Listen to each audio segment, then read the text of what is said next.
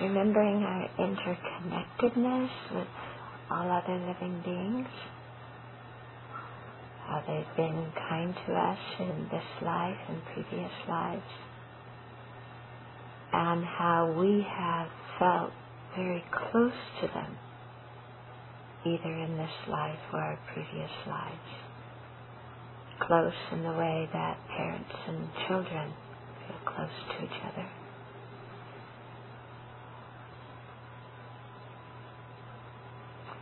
Then let's let arise in ourselves a kind heart, a wish to benefit them,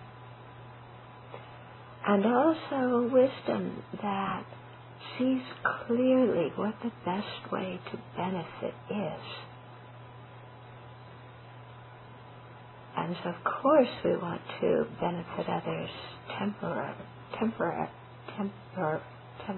temporarily, whatever the word is, temporarily.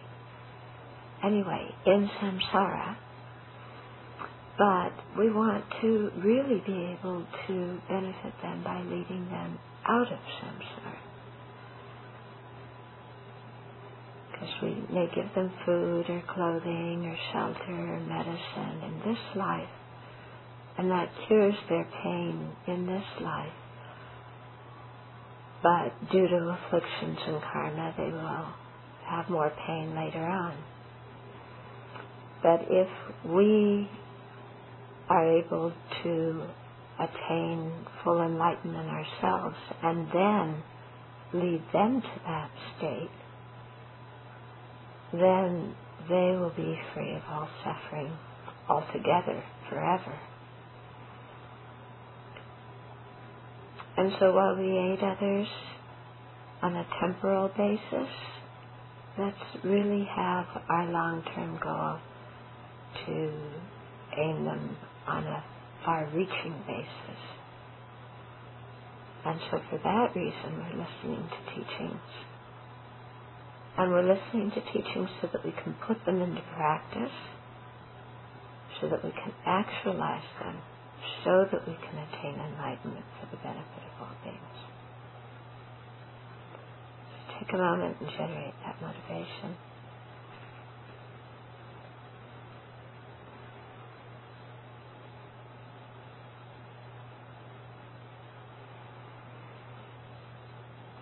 Okay.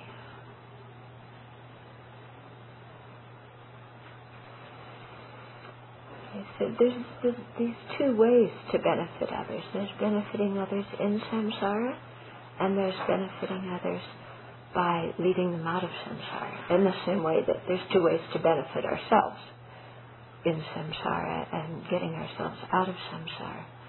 And so to benefit ourselves and others in samsara is fine, to remove physical suffering or the mental pain that we experience on a daily basis. That's certainly worthwhile and good and to be done. But to also realize when we do it that we're not solving the problem completely. Okay? So it's similar whether it's ourselves or others that are hungry.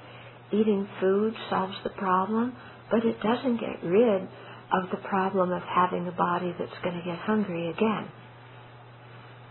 or having a body that gets old and sick and dies. Okay?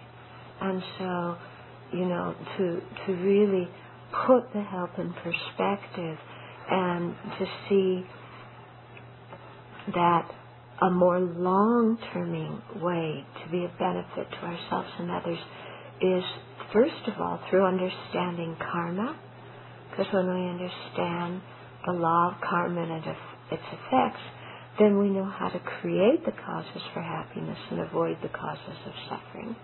And if we're able to explain that to others, then that empowers them with the information to decide whether they want to create the causes of happiness or the causes of suffering. We can't control them, what they do, but at least they have the ability then to think about these things. And then, of course, a more far-reaching way to benefit even than that is to teach about emptiness, because it's the wisdom that realizes emptiness that is the ultimate antidote to the ignorance that keeps us revolving in samsara. Okay? So that's why, and, to really to teach emptiness, we have to understand it ourselves. It's not an easy thing to understand. If it were, we would have realized it already and would have been out of samsara a long, long time ago. Okay? So it's not like a snap of the fingers and, everything's empty, let's get this realization and got that done and now let's get on with the rest of my life. It's not like that. It's an endeavor that really requires a lot of our life's energy and, and dedication and planting seeds in our mind again and again by listening to teachings and contemplating them and studying and meditating on them. Okay. So last week we were talking about the nihilists. Remember our pals, the nihilists? Yeah, the ones who negated too much.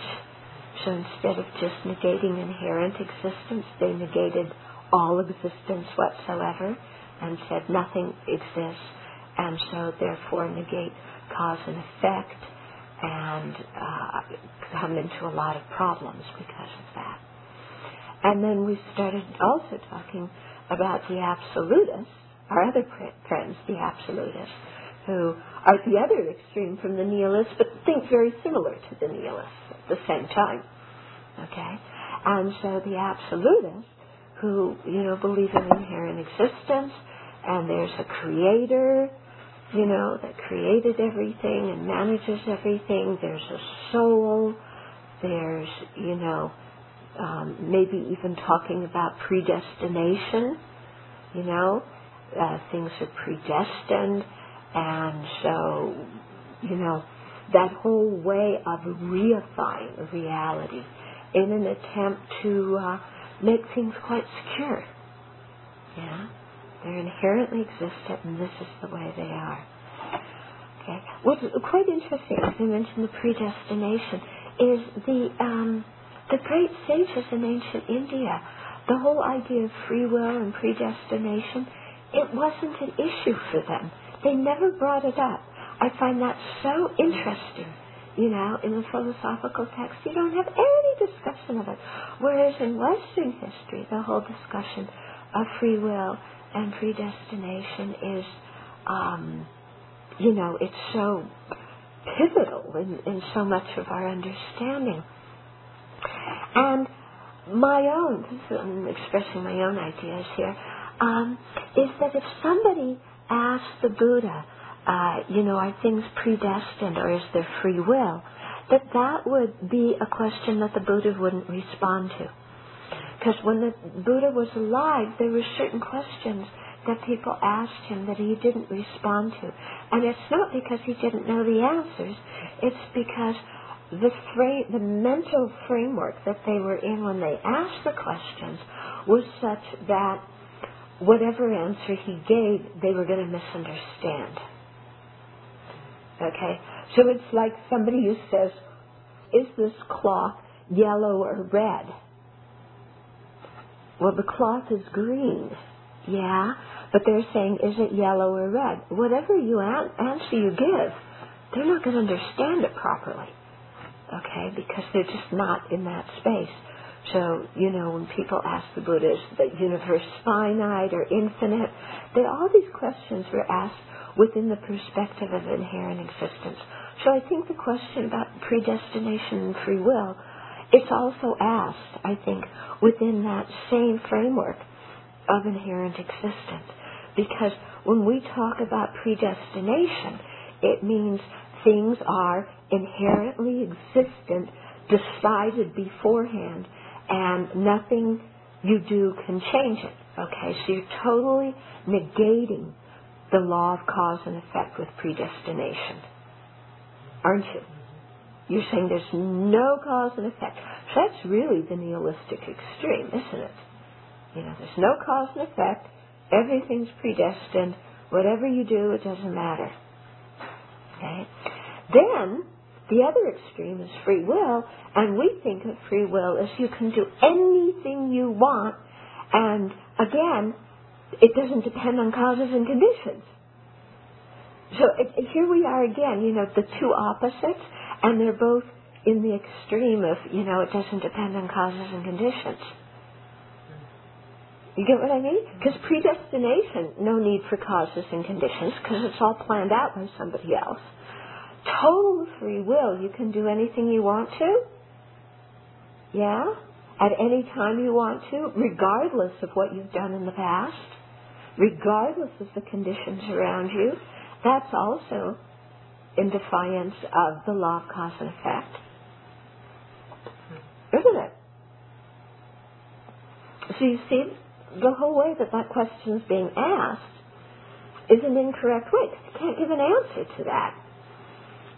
Because both parties are thinking there's no such thing as cause and effect. I have total free will, which means I can start speaking Chinese right now, even though I've never studied it. And I can flap my arms and fly, even though there's no cause for me to be able to fly, because there's gravity. Okay, so our idea of free will is, again, negating cause and condition. So it's one of those questions that's coming from a perspective of grasping at inherent existence, and if there's no inherent existence, then there's nothing. Okay, so you either have total free will or no ability to do anything. Okay, very extreme. So in a Buddhist sense, we wouldn't say there's total free will, and we wouldn't say that things are predetermined. Neither one of those, because things depend on causes and conditions. Okay, so there's causes and conditions happening all the time. And we're involved in that creation of causes and conditions. And causes and conditions are very complicated, complex, how they all come together to create things. And that mental factor of intention in our own mind, steers our mind in different ways. Well, it steers, but then there's different mental factors that choose the direction it goes in. If you have the intention but anger, you go that way. If you have intention and wisdom, you go this way. If you have intention and attachment, you go another way. Okay?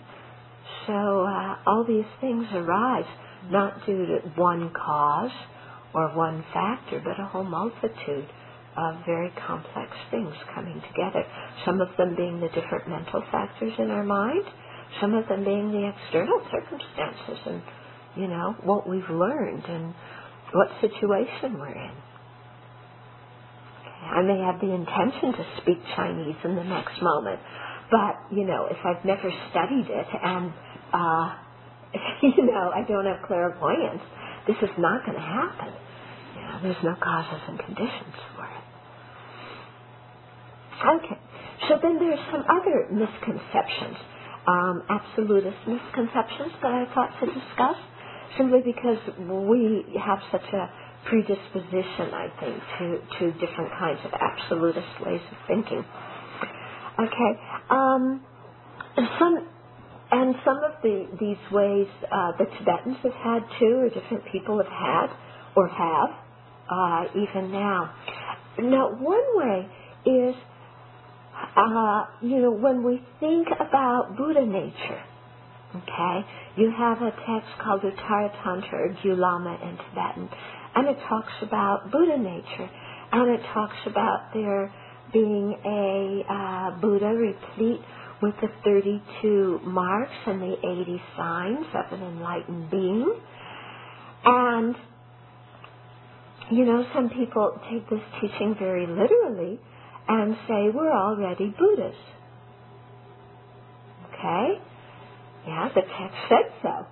Yeah, here it is. It says that within me right now there's a Buddha. Well, we have to know how to understand these texts, because the text isn't designed to take that literally, because you come up with some difficult points, because if we're already Buddhas and yet we have ignorance, then does that mean we're ignorant Buddhas? Yeah?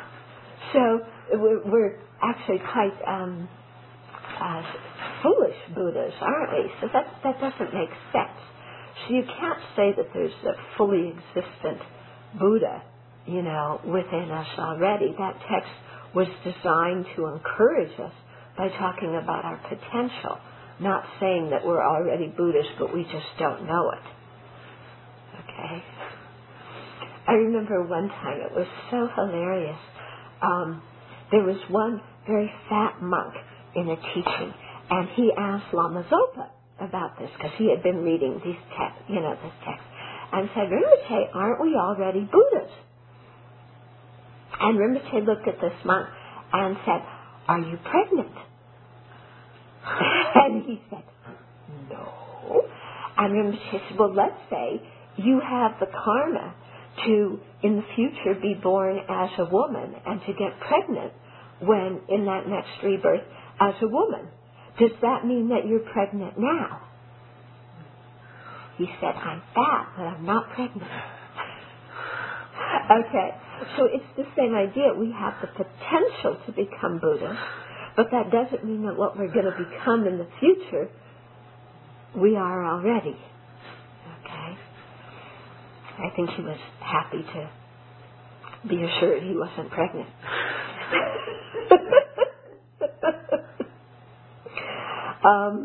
It would have been quite a scandal for the Sangha. Don't you think, a monk getting pregnant? Oh, very bad news. So understanding that, teaching properly. Then, even with that, even we say, okay, that we're not fully enlightened Buddhas already, but I have the Buddha potential. Okay? So there's one way of thinking in which we can reify our Buddha nature and make it into some absolute thing, something like a soul. So we throw out the idea of soul, or at least the terminology. But then maybe we keep one part of the idea and we say, but there's my Buddha nature. Ultimately, there's part of me that is completely pure, completely untainted. It can never change. It can never be taken away from me.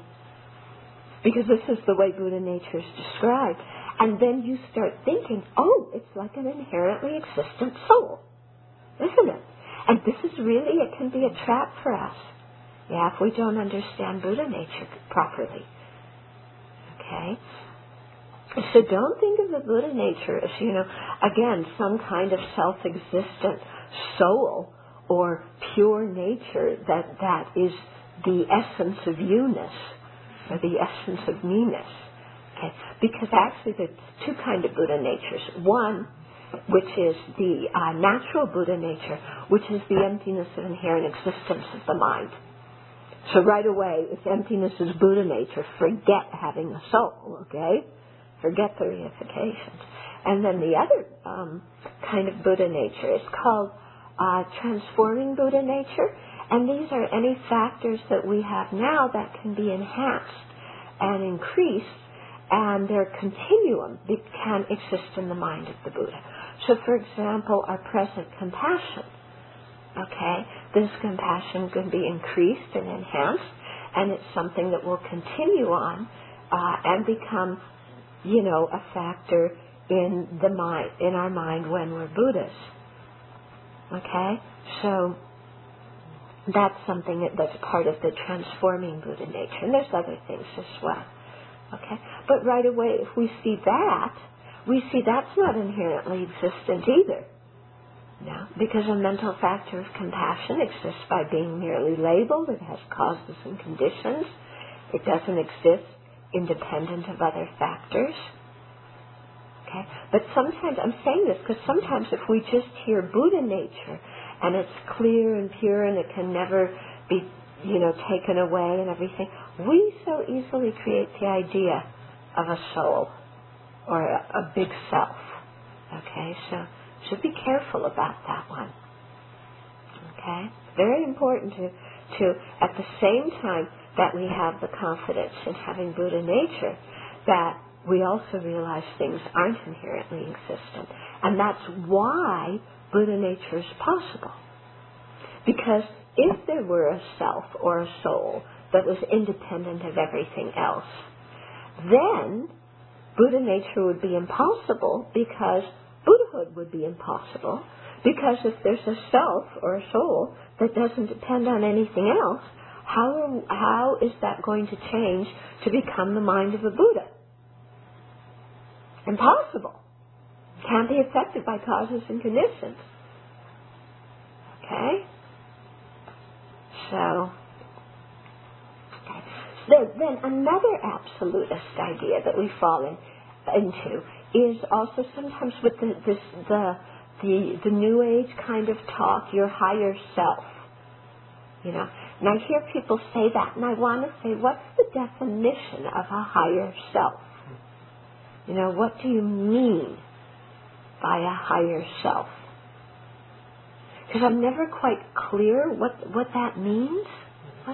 What does a higher self mean? Any of you know? I never quite get it. Or some people talk about a cosmic mind, okay? That we're all part of one universal mind. Or another thing that's similar to that is that there is some kind of cosmic substance that we all came out of, and then enlightenment is you all dissolve back into this cosmic substance. Yeah. So you find these kind of ideas not only in New Age things on Hollywood Boulevard, or Sunset Boulevard, but you also find them in, like, let's say, the Samkhya notions. In ancient India, there was a philosophical school called Samkhya, and they said that there was like a primal substance, and everything came out of that substance and then dissolves back into that substance. Okay? So it's very easy to think like that, isn't it?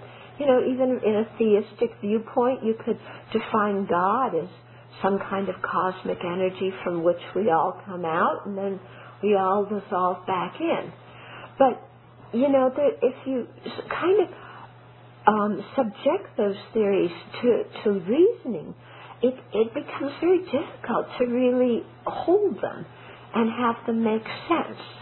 Okay? Because if there's one cosmic substance that encompasses everything, that is independent and exists by its own nature, then such a thing would be permanent, because it's independent of other factors. Things that don't depend on causes and conditions, things that don't depend on other factors, are permanent.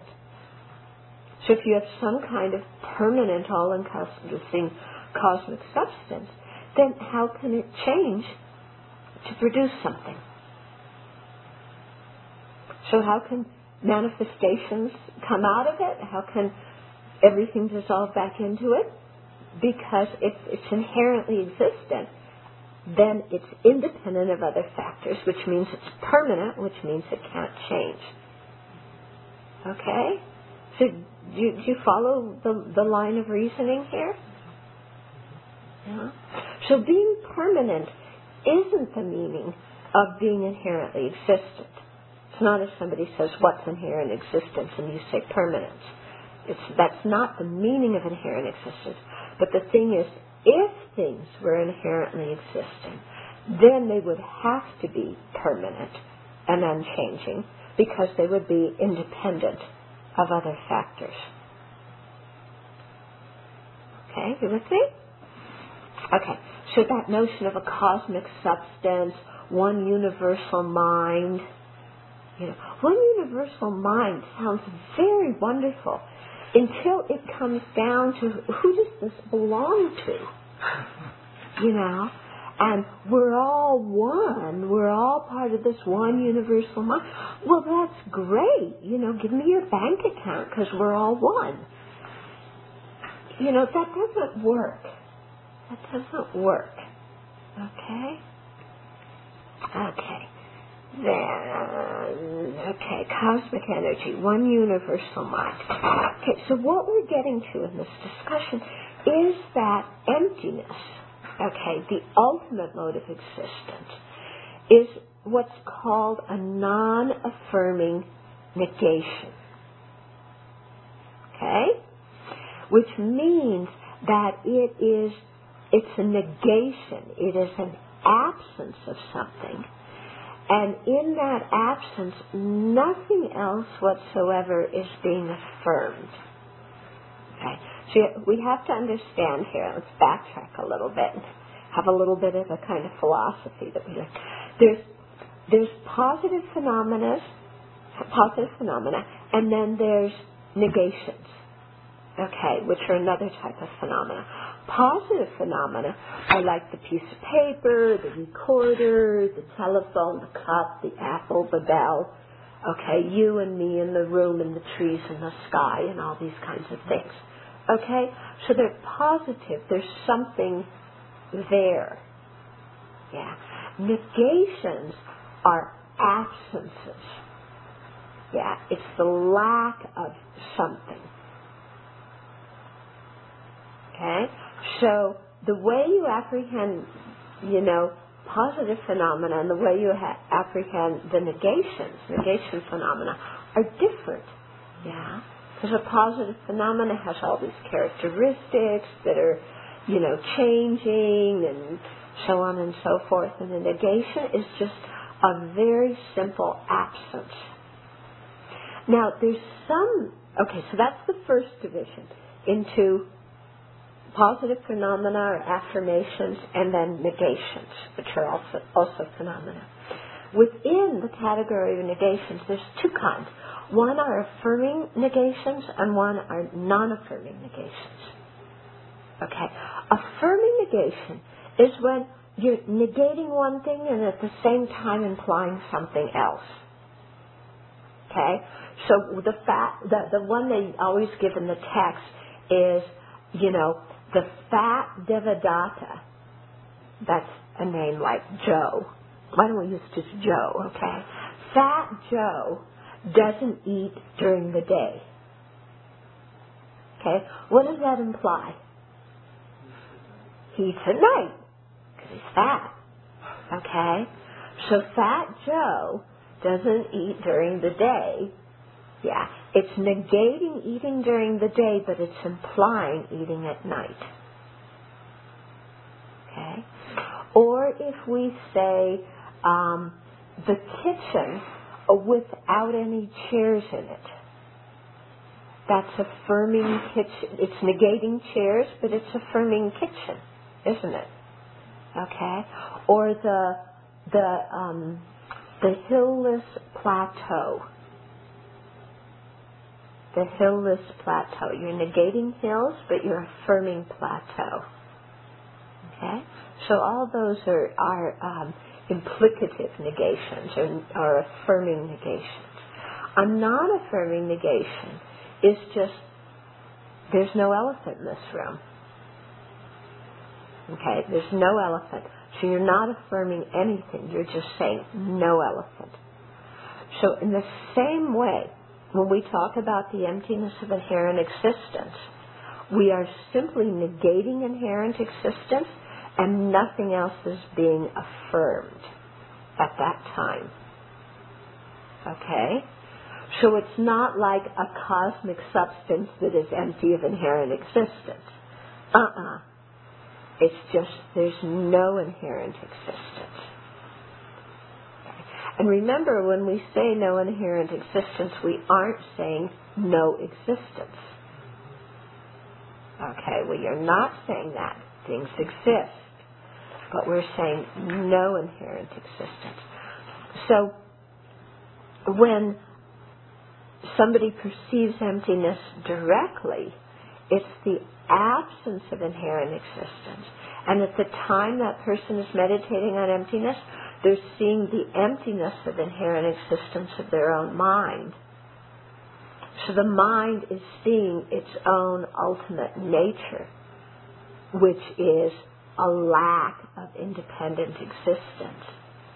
And so in that meditative equipoise, where there's the direct perception of this ultimate reality, it's said to be like water mixed in water, in the sense that the mind and the object, emptiness, are fused.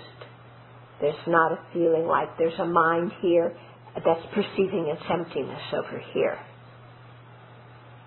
Okay? And emptiness is a non-affirming negation. So when perceiving it, you're just perceiving that absence of inherent existence, which has never existed at all. It's the nature of reality. And you're perceiving it. And because it's that kind of negation, it's being perceived in a non-dual way. And so that's why they say at that time there's no experience of subject and object. Okay? It's like they've been fused.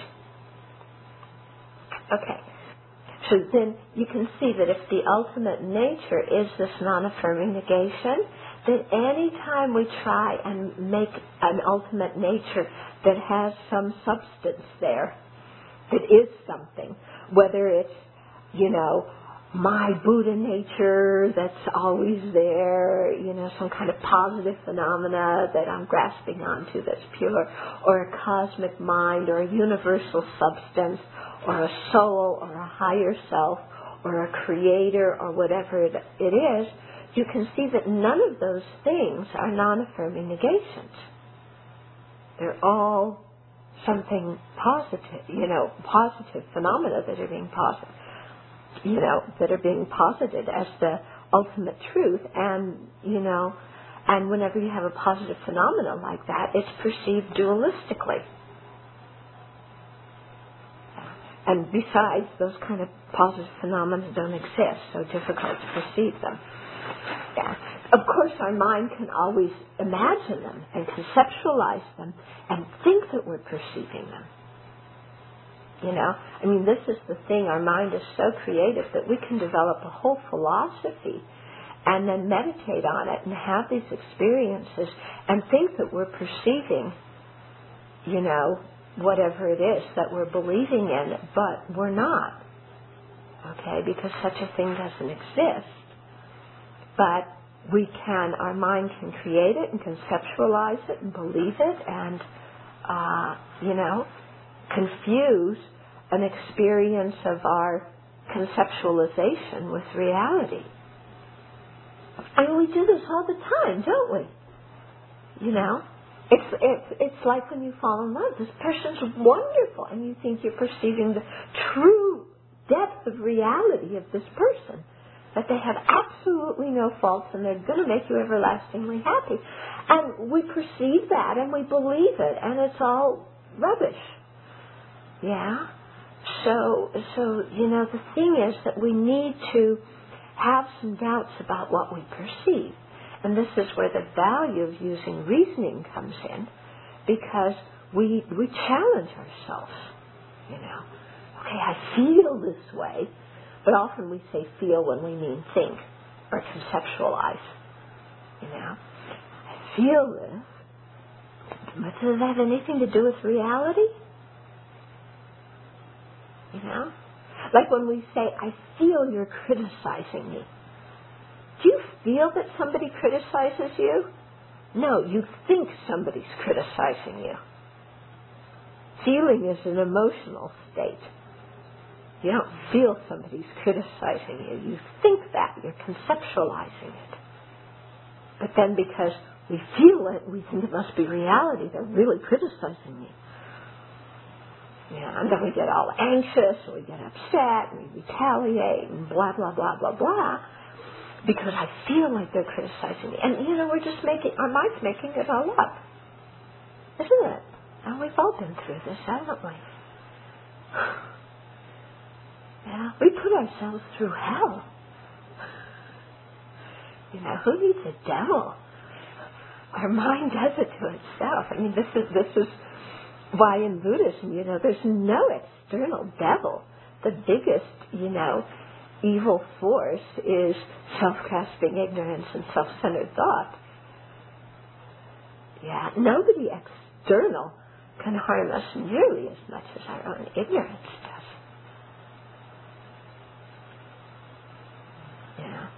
There's a beautiful thing in Shantideva, I forget which chapter it's in, where he talks about how external enemies really can't harm us very much. You know, the worst they can do is kill us.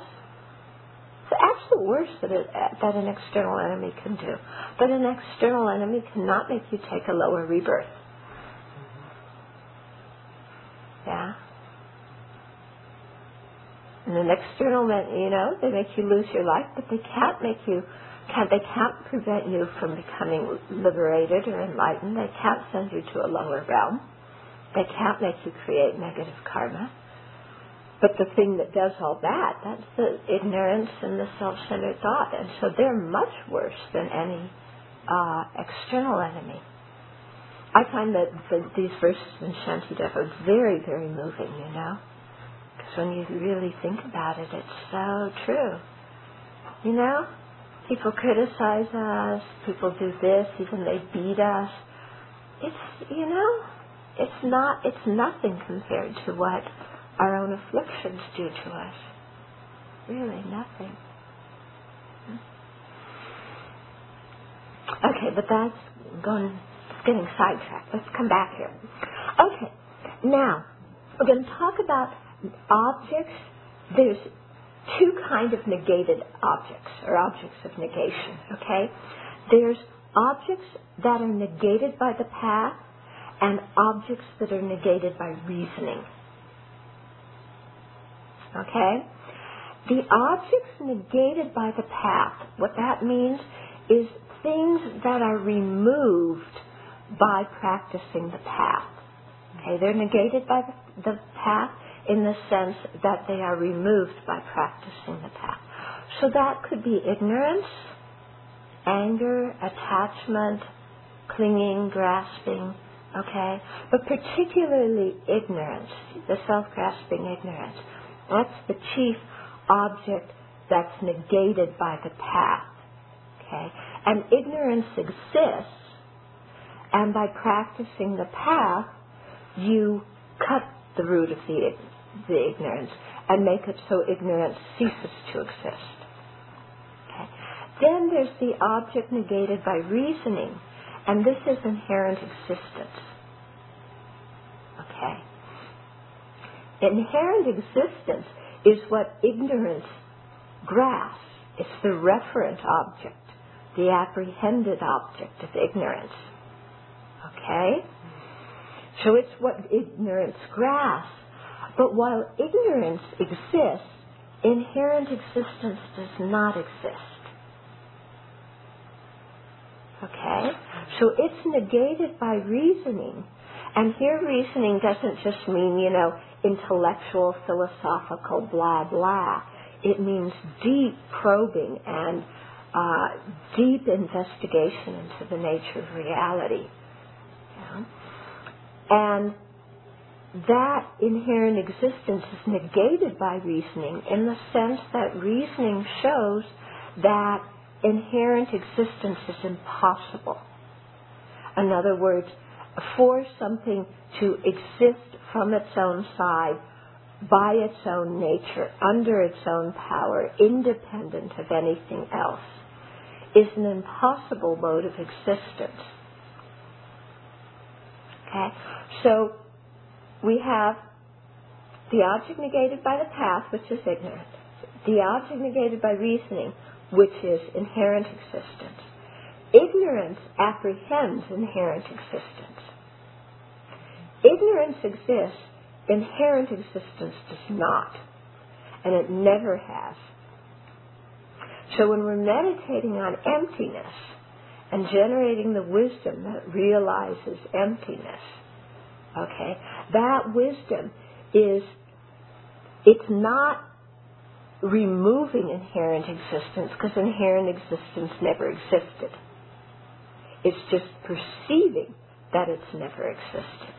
But then the ignorance actively eliminates the wisdom actively eliminates the ignorance. Okay? You with me? So this is an important point, because otherwise we think, oh, you apprehend emptiness and your wisdom destroys inherent existence and makes everything empty of inherent existence, so that your wisdom changes the nature of phenomena. Our wisdom does not change the nature of phenomena, it just perceives it. What gets changed is the ignorance and all the afflictions that are based on that ignorance. Okay? Okay. Now, there's a very cute thing that J. Rinpoche brings up here.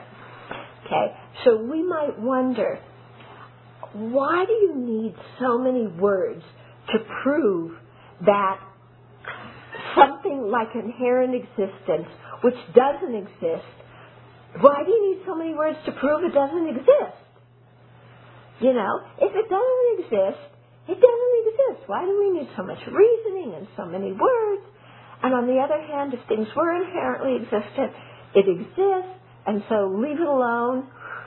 Okay, but why do we need so much reasoning, so many words, all these complicated theories, all these vocabulary words to negate something that doesn't even exist to start with? You know? That question could come in the mind. Yeah, may it's come in the mind? Yeah, it's come in the mind, hasn't it? Yeah. So why do we need all these words to prove that something that doesn't exist doesn't exist? Okay. Well, look at it this way. If you're a little kid and you believe in a boogeyman, okay, and you're afraid the boogeyman's going to come and get you, there's no such thing as a boogeyman, is there? But there's an aspect of your mind that's grasping at the existence of a boogeyman. And that grasping at the existence of a boogeyman is causing you a lot of suffering because there's no boogeyman, but you think there is. Okay. So you need the reasoning and the words and so on to explain to the child that there's no such thing as a boogeyman, and a boogeyman's an impossible thing. And then when the child realizes, oh, there's never been a boogeyman to start with, then the kid's mind relaxes, it's so happy, because the mind that's grasped at the existence of a boogeyman has been eliminated, even though there was no boogeyman to eliminate. Okay, so it's the same way here. Things have never existed inherently. But our mind, which thinks they do, causes us so much suffering because we make everything so concrete, you know? And then we start imputing meaning on things that don't have that meaning, and we get so emotional about things that have nothing to do with anything, and we suffer a great deal because of this grasping at inherent existence. Okay? So that's why we need all these words and concepts. Okay. Now, let's talk about ignorance. There's two general kinds of ignorance. There's one that's the ignorance that doesn't understand karma and its effects. Okay, and then the second is the ignorance that doesn't understand the ultimate nature. When we talk about the root of cyclic existence, okay, the root of cyclic existence is the ignorance that doesn't understand the ultimate nature. It's not the ignorance that doesn't understand cause and effect. Okay? The ignorance that doesn't understand karma and its effects, that ignorance is what makes us create negative karma that sends us to the lower rebirths. Okay? But that ignorance isn't all the time present. Yeah? And it's not the root of cyclic existence. The root of cyclic existence is the mind that doesn't understand that things are dependent, but instead thinks things exist under their own power. And within all the things, we think everything exists under its own power inherently. But within that, the biggest thing that we grasp at as existing under its own power is me. Okay? And so we grasp at the I as, inherently existent. And then that's just, a setup for the arrogance and the jealousy and everything else that follows after that. Okay? So the ignorance that doesn't understand the ultimate nature, the different Buddhist philosophical tenet systems have different views about what this ignorance is. Some say it's just like an unknowing, a lack of knowledge. Okay? The Prasangika Madhyamakas, the middle way view, they don't say it's just a lack of knowledge. They say it's an active misconception. Okay? So you're not just spaced out, but you're actively holding the opposite of how things actually exist. Okay? So that's one way in which, the other philosophical tenet systems, some of them anyway, how they differ from the Madhyamakas. And then another way is that some of them, the other philosophical systems, say that the real root of the problem is grasping at a self-sufficient, substantially existent person. Okay? From the view of the Madhyamakas, or the Prasangika Madhyamakas in specific, that's not the big problem. Yeah. The problem is grasping at the inherent existence, not only of the person, but of everything. Okay, so they say the Prasangikas have a much broader view of what ignorance is. It's not just of the person, it's of the person and all phenomena, and it's not just of, self-sufficient, substantially existent, but it's a much deeper way of things existing inherently. Okay? So how that ignorance is looked at is different. Now, before we get into what is the object of negation that ignorance holds on to when things exist, in other words, what is inherent existence, let's talk a little bit about what is not the negated object, or the object of negation, because there's a lot of confusion about this. Okay, so for example, there's one quote in Aryadeva's 400 that says, "Conceptuality sees, and one is bound. It is to be stopped here." Now, when you hear that kind of quote, conceptuality sees, conceptuality apprehends, and one is bound in samsara, and it is to be stopped here. If you don't understand that properly, you start to think that all conceptuality binds us. Okay? And that all conceptuality is ignorance. And that what you're supposed to remove by the path is all conceptuality. Yeah? Now, that's not exactly correct. Yeah? Because we're talking about a specific kind of conceptuality. And here conceptuality can mean grasping. Okay? We're talking about the grasping at inherent existence, or the conception of inherent existence. Okay? That's the one that's the root of cyclic existence. Yeah.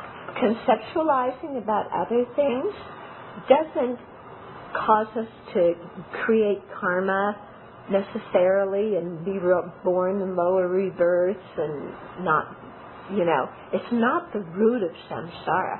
My thinking about a lemon, that thought isn't going to create the cause for me to be born in samsara. Okay?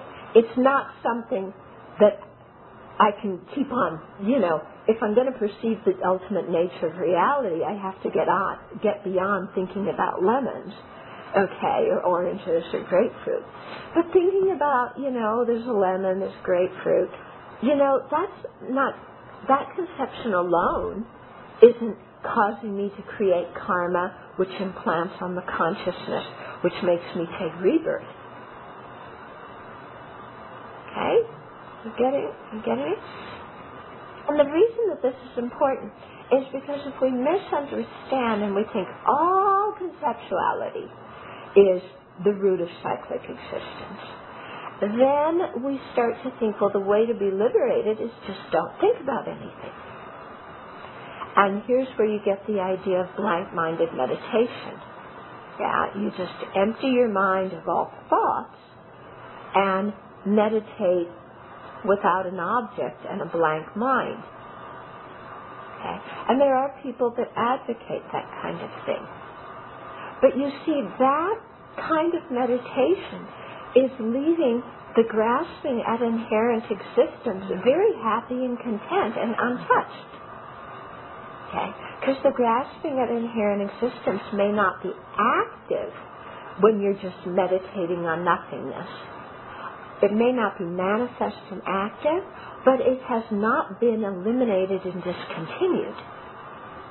So when you come out of that meditation, the mind continues to grasp at inherent existence. And then when we grasp at inherent existence, then we get angry and arrogant and jealous and resentful, and we create karma, and that creates rebirth. Okay? Yeah? This is an important point, and Jay Rinpoche really emphasized it so much, that it's not just a thing of eliminating conceptions, because if all conceptions were the source of cyclic existence, then we shouldn't even be having a teaching right now. Because teaching involves conceptualization, doesn't it? Whenever you have language, there's concept. I'm having concepts teaching. You're having concepts listening and understanding. If all conceptualization is the root of samsara and makes us create negative karma and keeps us bound, then we shouldn't even have teachings about the ultimate nature. That's kind of ridiculous, isn't it? That's totally ridiculous. So it isn't. Now, it's true that to become a Buddha, we need to go beyond all conceptualization. Okay, a Buddha doesn't have any conceptual mind. However, to become a Buddha, we need to learn how to think clearly and how to use conceptuality so that it benefits us. And so one way that we use conceptuality in a beneficial way is by listening to teachings. And then by thinking about those teachings and understanding them. Okay? Otherwise, if we just say, all conception is the root of cyclic existence, then even thinking about the Buddha is keeping us bound in samsara and making us, take rebirth. And that's not so. Okay?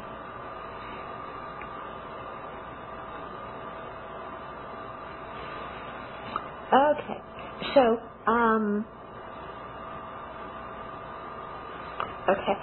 not all conceptuality is the root of cyclic existence. Okay. So even though, like I said, we need to go beyond it, it's not the root of cyclic existence, and it's not the ignorance that we're trying to eliminate here.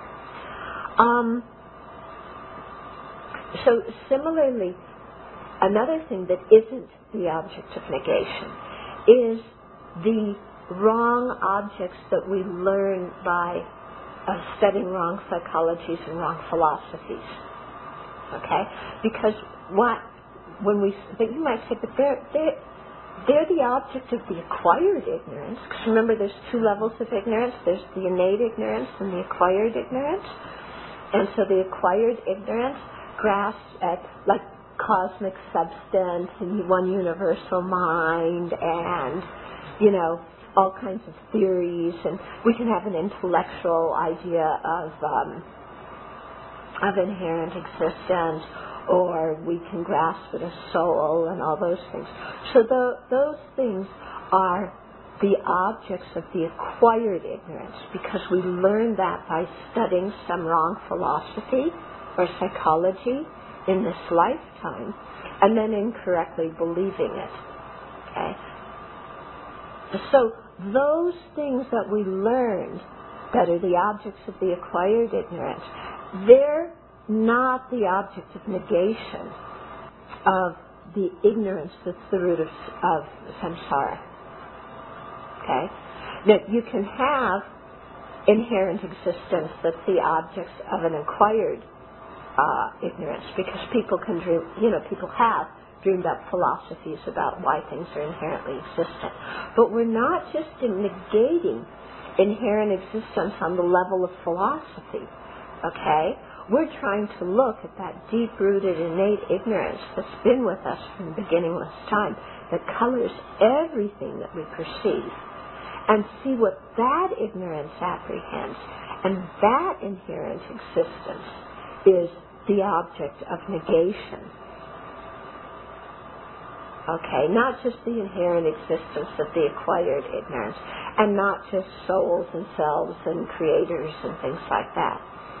Now, while it is true that if we're going to meditate on emptiness and try and understand what the object of negation of the innate ignorance is, to understand that, we have to clear away all the proliferation of all these other wrong objects that we're grasping onto. Okay?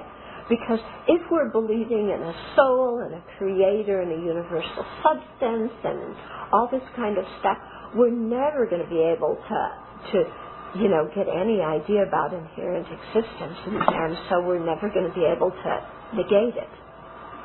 Okay? So we have to peel away a lot of our wrong conceptions. And, some of the philosophy and the reasoning process that we use is directed against objects of our acquired ignorance. Okay? And that's because we got to get rid of those before you can see the real deep ignorance. It's like, it's like your carpet may be stained, but as long as you have boxes filling the room, you can't even see the stains on the carpet. So you got to get rid of the clutter in your room so you could at least see the stains on the carpet, and then start to eliminate the stains on the carpet. But as long as there's boxes in the room, you can't see it. Okay? So it's the same idea. So that's why sometimes when we're negating this and that and doing debates and stuff like that, we're trying to get rid of these objects of the acquired ignorance. But they are not the real object that is the object of negation when we're meditating on emptiness. Okay? Because the object of negation is inherent existence. Okay? It's not a permanent, monolithic soul. It's not a self-sufficient, substantially existent person. It's inherent existence. Okay. So, we have time for one or two questions.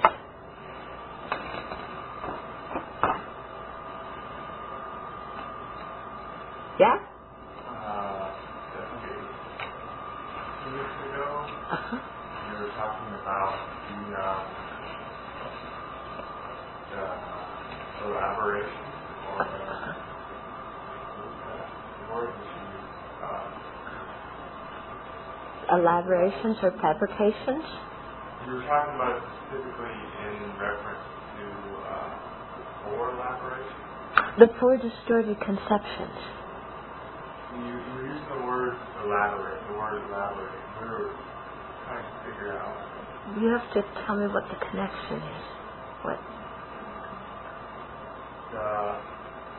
It was, one of them was inherent existence, and then it was the elaboration that sees subject and object.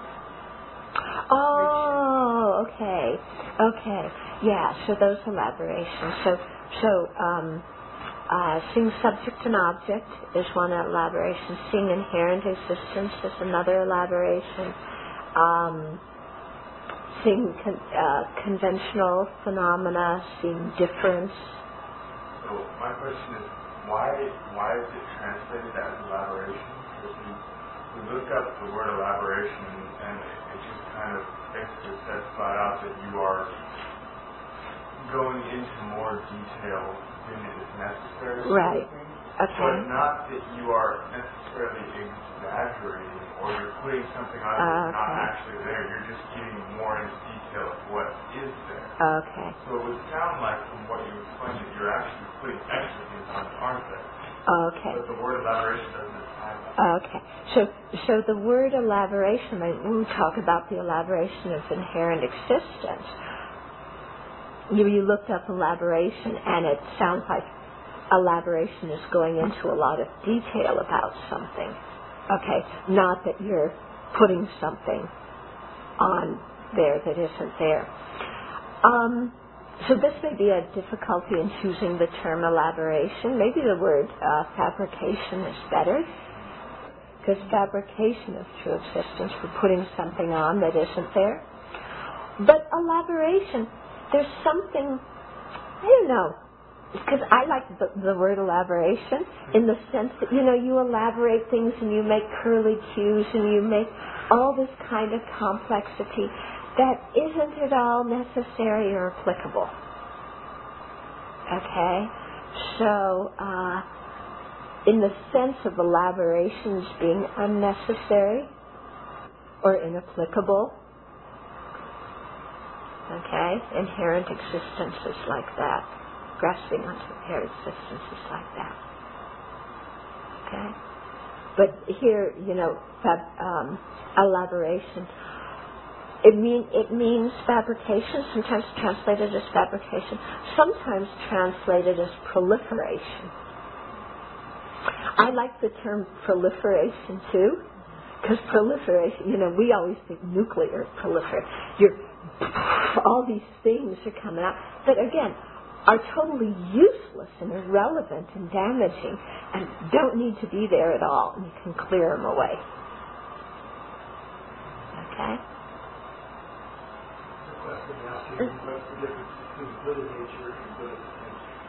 What's the difference between Buddha nature and Buddha potential? They're the same thing. Those terms refer to the same thing.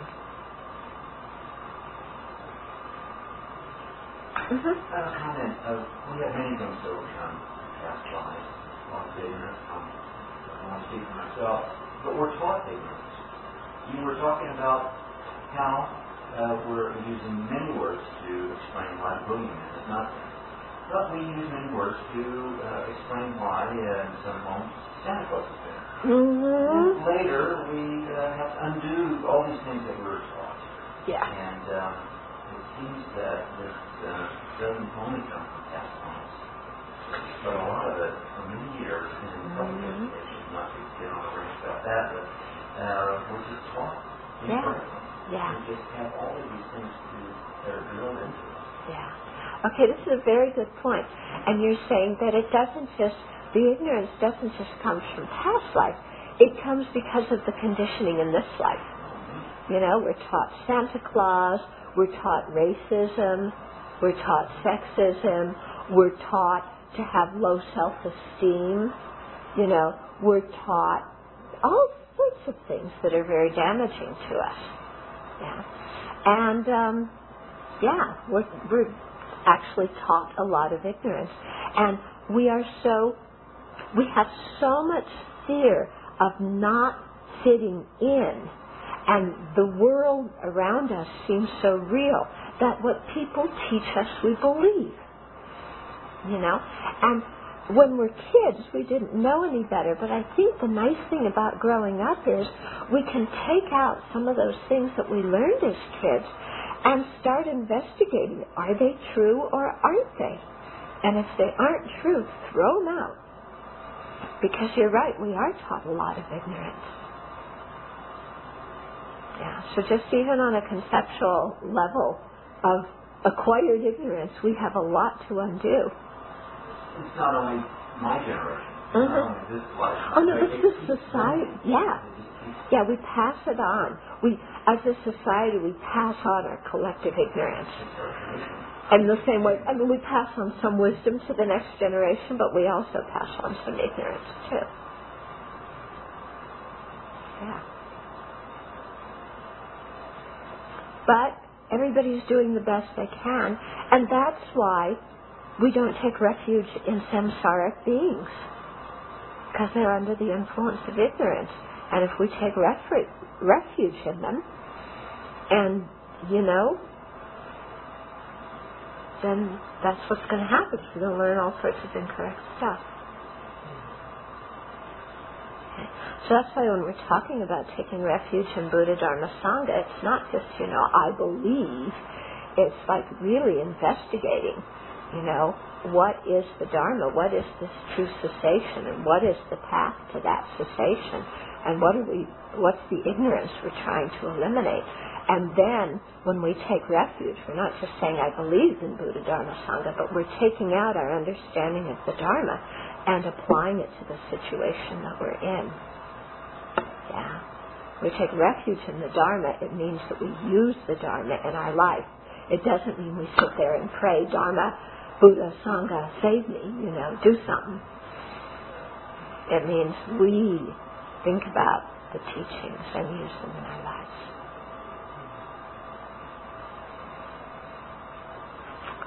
Okay?